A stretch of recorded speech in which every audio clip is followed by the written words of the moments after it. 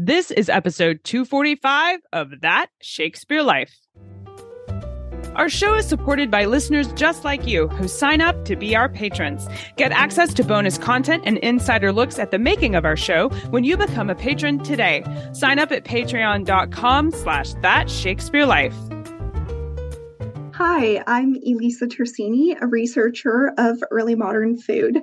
Another great method for studying the life of William Shakespeare includes listening to this. It's That Shakespeare Life with my friend Cassidy Cash.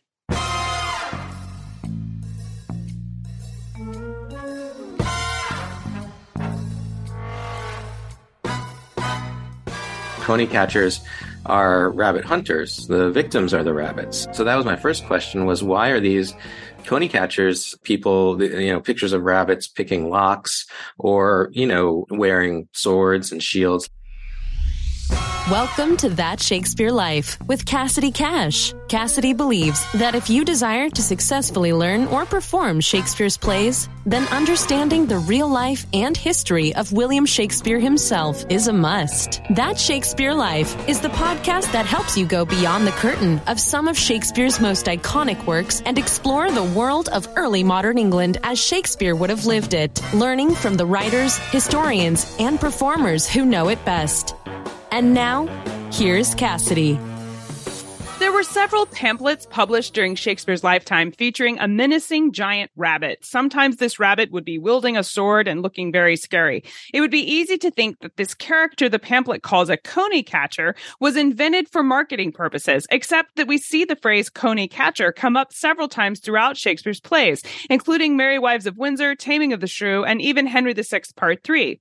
We can see from the passing references that Shakespeare writes about the coney catcher that coney is a word for rabbit, and it follows then that a catcher of conies is one who catches rabbits. But it begs the question of why is the rabbit being used in early modern England as a fierce sword-wielding villain? There are so many cultural questions to unpack with this symbol, and that's why today our guest and author of the new book about the coney catcher and other Shakespearean criminals and malcontents, Ari Friedlander, is here to take us through what we should understand when we discover rabbits running rampant in Shakespeare's plays. Ari Friedlander is the author of Rogue Sexuality, The Erotics of Social Status in Early Modern England, and co-editor of a special issue of JMCS, Journal for Early Modern Cultural Studies, entitled Desiring History and Historicizing Desire, based on a recent conference on the same theme that he co-organized at the Henry E. Huntington Library. He has taught graduate and undergraduate courses on Shakespeare and Renaissance literature and culture, as well as theories and histories of gender, sexuality, class, and disability. Find out more about Ari and links to his work in the show notes for today's episode. Hello, Ari. Welcome to the show. Thank you, Cassidy. It's nice to be here. If someone is called a coney catcher, what is the meaning of that phrase? And does it have anything to do with your recent book's focus on Renaissance sexuality? Coney catcher meant rabbit catcher, coney meaning rabbit. And coney catcher is a sort of metaphor that comes from this literature about criminals and con artists in the Renaissance that purported to be a kind of expose of the criminal underworld and the sort of seedy side of Elizabethan and Jacobean England. Coney was a kind of symbol for easily caught victim of crime, what we might today call a mark, a con artist mark.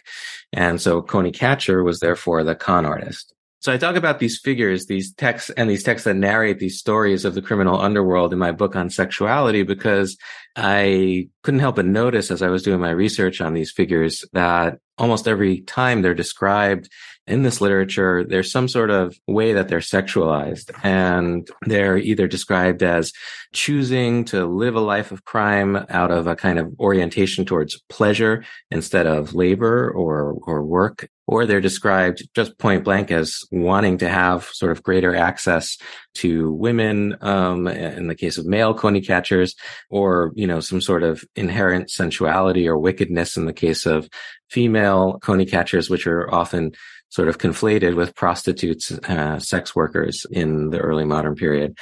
As I read more and more and thought about it more, I also realized that the term coney was a pun, wordplay on the word cunny, slang for female genitalia.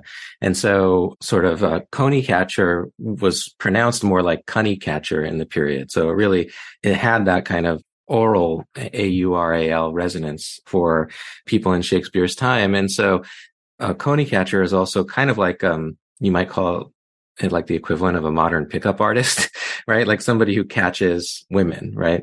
Not just somebody who catches victims or fools. In Ari's work on the coney catcher, he features several pamphlets with these elaborate images of rabbits, which surprised me. Ari, why are the rabbits carrying swords and looking ready for war? I mean, that them being so fearsome was more surprising than them being rabbits, but they're standing on their hind legs and they're just ready to attack somebody. I mean, why, if a coney catcher is all of these things you just explained to us, and including being like a petty thief, why is the image of a coney catcher look so much like a war figure?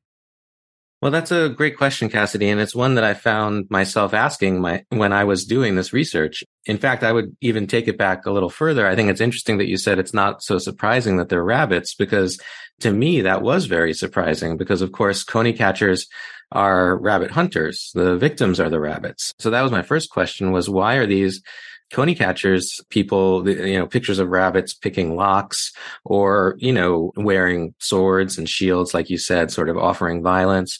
Or there's even one of like a male coney catcher speaking to a female coney catcher and sort of debating about which sort of criminal is the most dangerous and harmful. But they're both rabbits. It was something that these pamphlets are not unknown, and to scholars of Shakespeare's time. They're they're written by fairly prominent people in the period, including Robert Greene and Thomas Dekker and Thomas Middleton and others. And they've been written about before, but as far as I could tell, nobody had ever noticed that the images do the opposite of, collapse or reverse the metaphor of the coney catcher and the coney. So to answer your question about why the rabbits are violent, I think it's because the rabbits are in fact representing these dangerous coney catching kind of figures in the period. But I think the sort of larger question is, why are they rabbits in the first place? What I kept coming back to the sort of sexual freight of the rabbit, right? The rabbit is this, even back then, it was an animal that was associated with reproductive capacity, right? Breeding like rabbits, not just reproductive capacity, but a kind of dangerous reproductive capacity.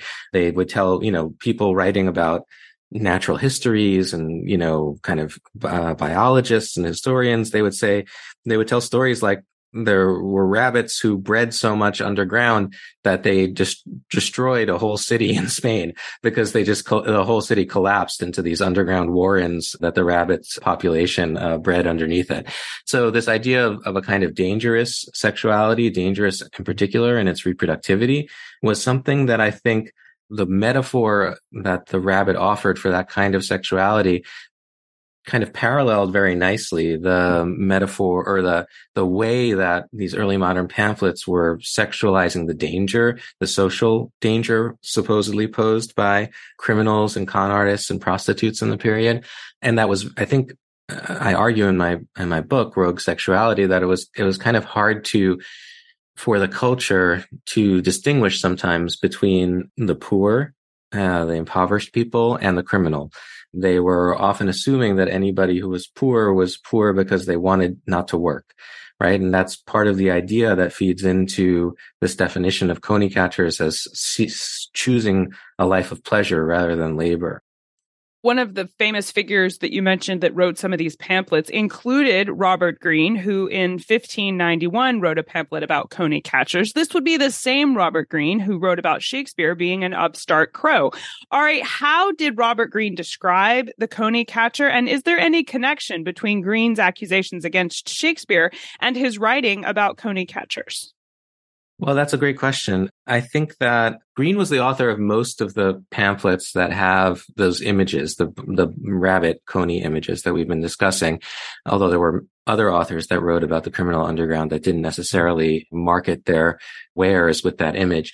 But Green, because he wrote a lot of these pamphlets, he described these figures in various ways. Sometimes he describes them as base cousiners, cousin meaning to trick. So lower class tricksters. Sometimes he calls them beastly, kind of animalistic things. He says they're unworthy the name of men. So there's a kind of dehumanizing element to these things that kind of, again, dovetails with that representation of them as rabbits rather than rabbit catchers or rabbit hunters. Often he and other writers will call them caterpillars of the Commonwealth, meaning, like a caterpillar eats leaves in the garden, right? The kind of parasitical insect or pest that is weakening the garden of the nation of England, right? There are other ways that the descriptions that Green employs for these figures are, like I said before, more alluring and more appealing. So he will describe them as, he'll criticize them as parasites, not laboring, but he'll also sort of talk about the fruits of that parasitism, namely fine clothes and nice lodgings that they don't have to labor for in the same way that your normal, orderly Londoner labored at a trade in order to get their living.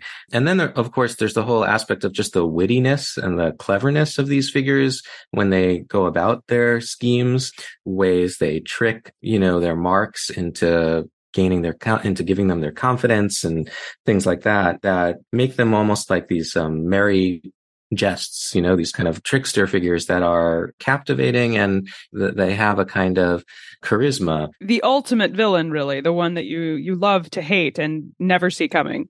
Exactly. And so that you'd rather emulate than, punish.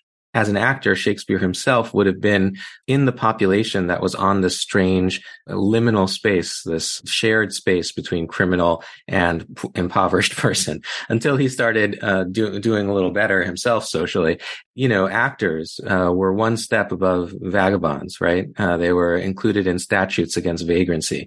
That's why actors had to be associated with the Lord, like in Shakespeare's case, the Lord Chamberlain's men or the King's men, right? They had to be servants to a nobleman so they can travel around without being accused of homelessness. So, on the one hand, it makes a lot of sense for Green to be talking about Shakespeare as an upstart crow, to be suggesting that he's some sort of faker and thief. Now, you mentioned, obviously, that the coney catcher is this sort of fashionable, disreputable person who commits acts of deception against people. And I wonder if you could share with us the kind of scam that a coney catcher would have pulled off. And I'm wondering, are there any examples in Shakespeare's plays where we see a coney catcher operating? Sure. I think probably the most famous example is from The Winter's Tale, with the figure of Autolycus, who is a kind of vagrant and peddler in the pastoral countryside of Bohemia. We see Autolycus in that play pretend to be somebody who's sort of injured in need of help on the road. And as he is doing that, the clown figure, who's the adopted brother of Perdita in the play, he goes to Autolycus's aid and Autolycus picks his pocket. Right. So this idea of Autolycus becomes a coney catcher there because he's pretending to be somebody in need of aid, and he's sort of not dressed as a criminal highwayman. He's sort of seems like he's not displaying any of his ill-gotten wealth. He sort of seems like this person who's in desperate need of help. And he takes advantage of the clown's Good Samaritan kind of impulses.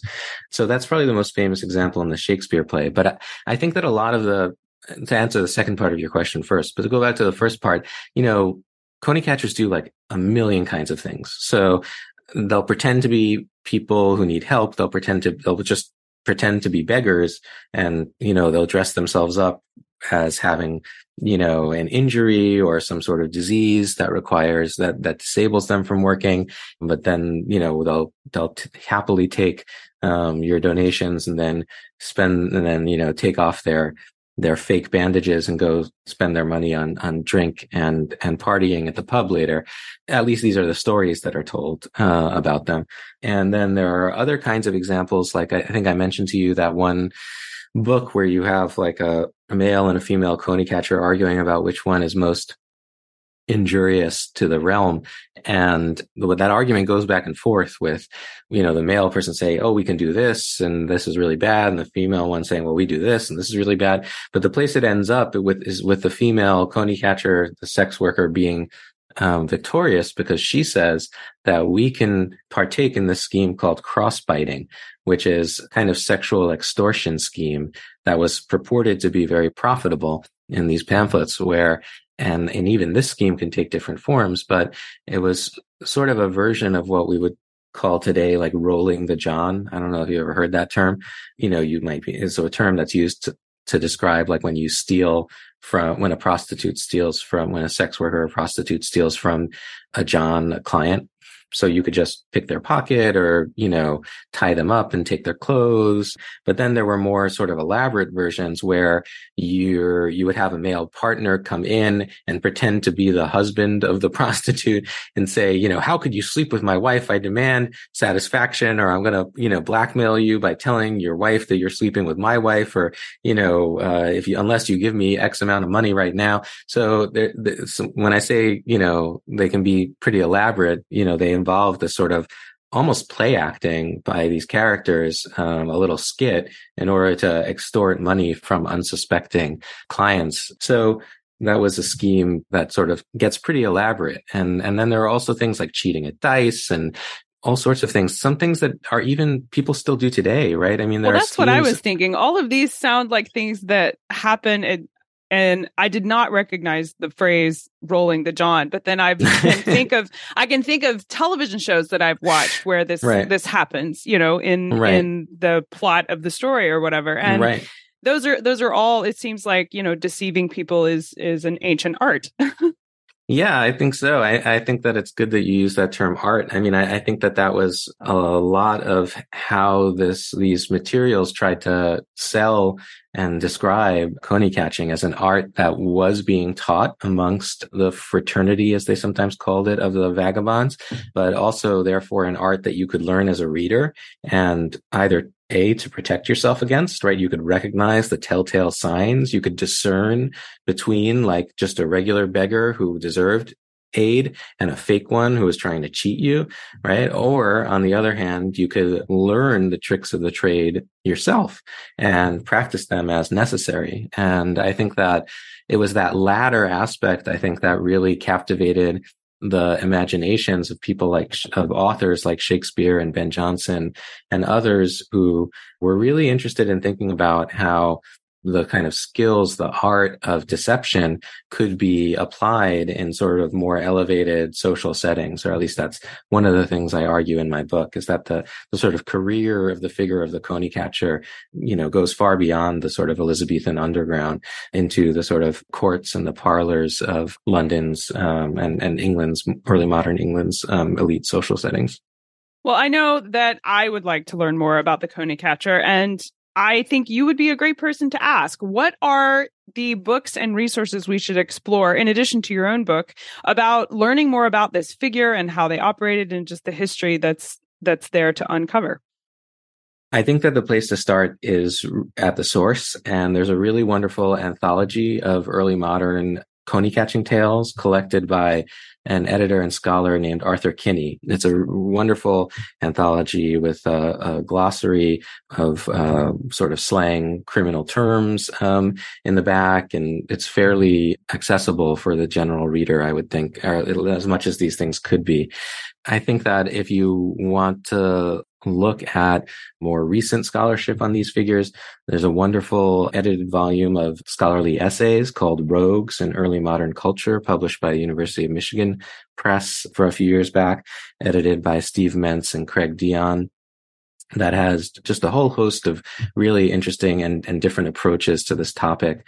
And then, of course, there's my latest book, or my first book, actually, Rogue Sexuality in Early Modern English Literature, Desire, Status, Biopolitics. That is, as far as I know, the first book to really mine this connection between the social and the sexual disorder of the Coney Catcher and rogue figure in Shakespeare's time, and to track the influence that the sort of sociosexual rogue had on early modern literature, culture, politics, and even science, if you count the science of demography, that is the study of populations. And of course, in that book, you'll find a lot of footnotes and bibliography to lots of other sources in addition to the two I mentioned earlier.